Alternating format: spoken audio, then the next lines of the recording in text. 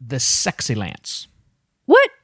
It's kind of like an ambulance, but for sex. I'm a little afraid. Oh. This one time. So, this one time. This one time? This one time. This one time. Oh my god, this one time? The podcast. Easier and it'll make a big difference. So Okay. I like easy. I know. I'm a big fan. Greetings from Bangkok. In just a moment, we're going to talk about Copenhagen in Denmark. But before we get there, hello, my lover. Hello, baby. And hello, everyone. I'm Sheila D. And I am Evo Terra. And have we got a story for you? When we were in Copenhagen, Denmark for 3 weeks back in February of 2015, why did we not run into or interact with any prostitutes? What?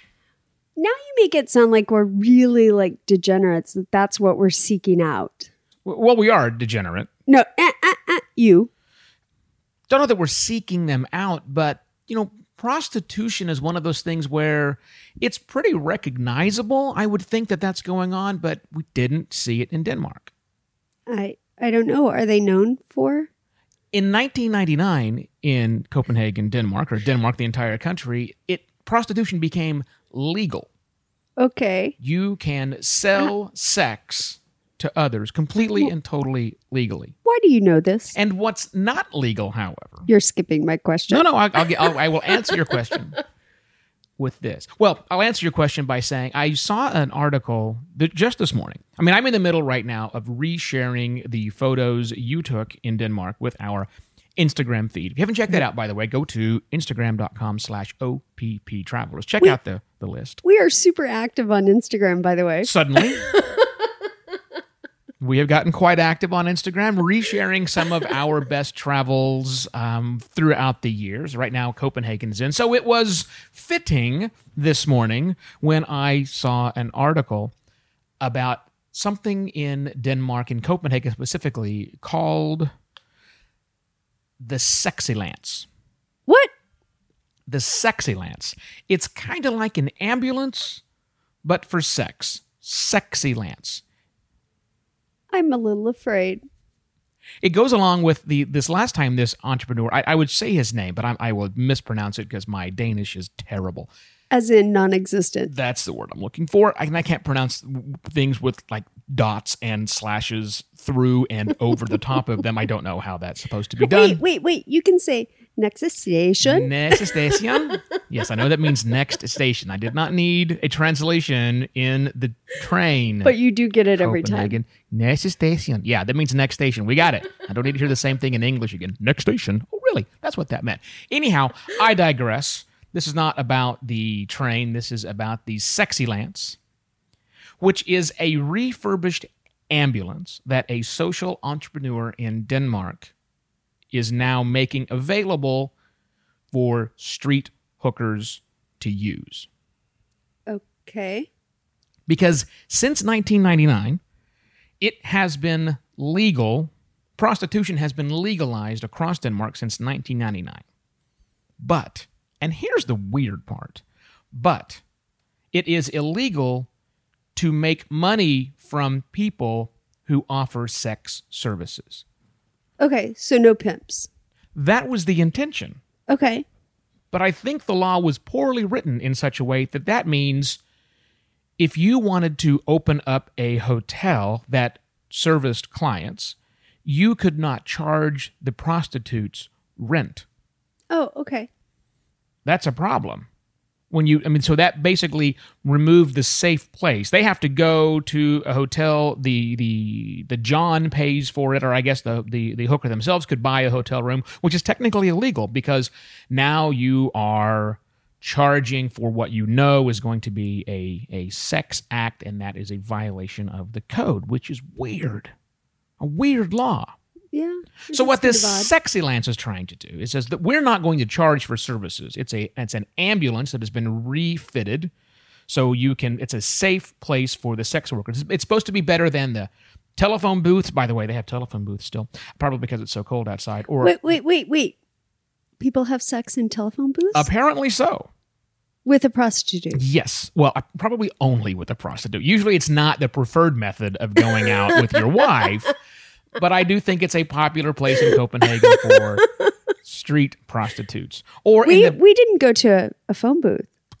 we didn't get a street prostitute. Again, back to my original question about this episode. Why did we not see the prostitutes? Now, they weren't hiding out in these ambulances because they're sexy lances, because this is new. It's a brand new thing that this guy has put out there. Now, previously, he did another ambulance thing called the Fix-a-Lance for heroin addicts to go into this ambulance and shoot up safely. Okay.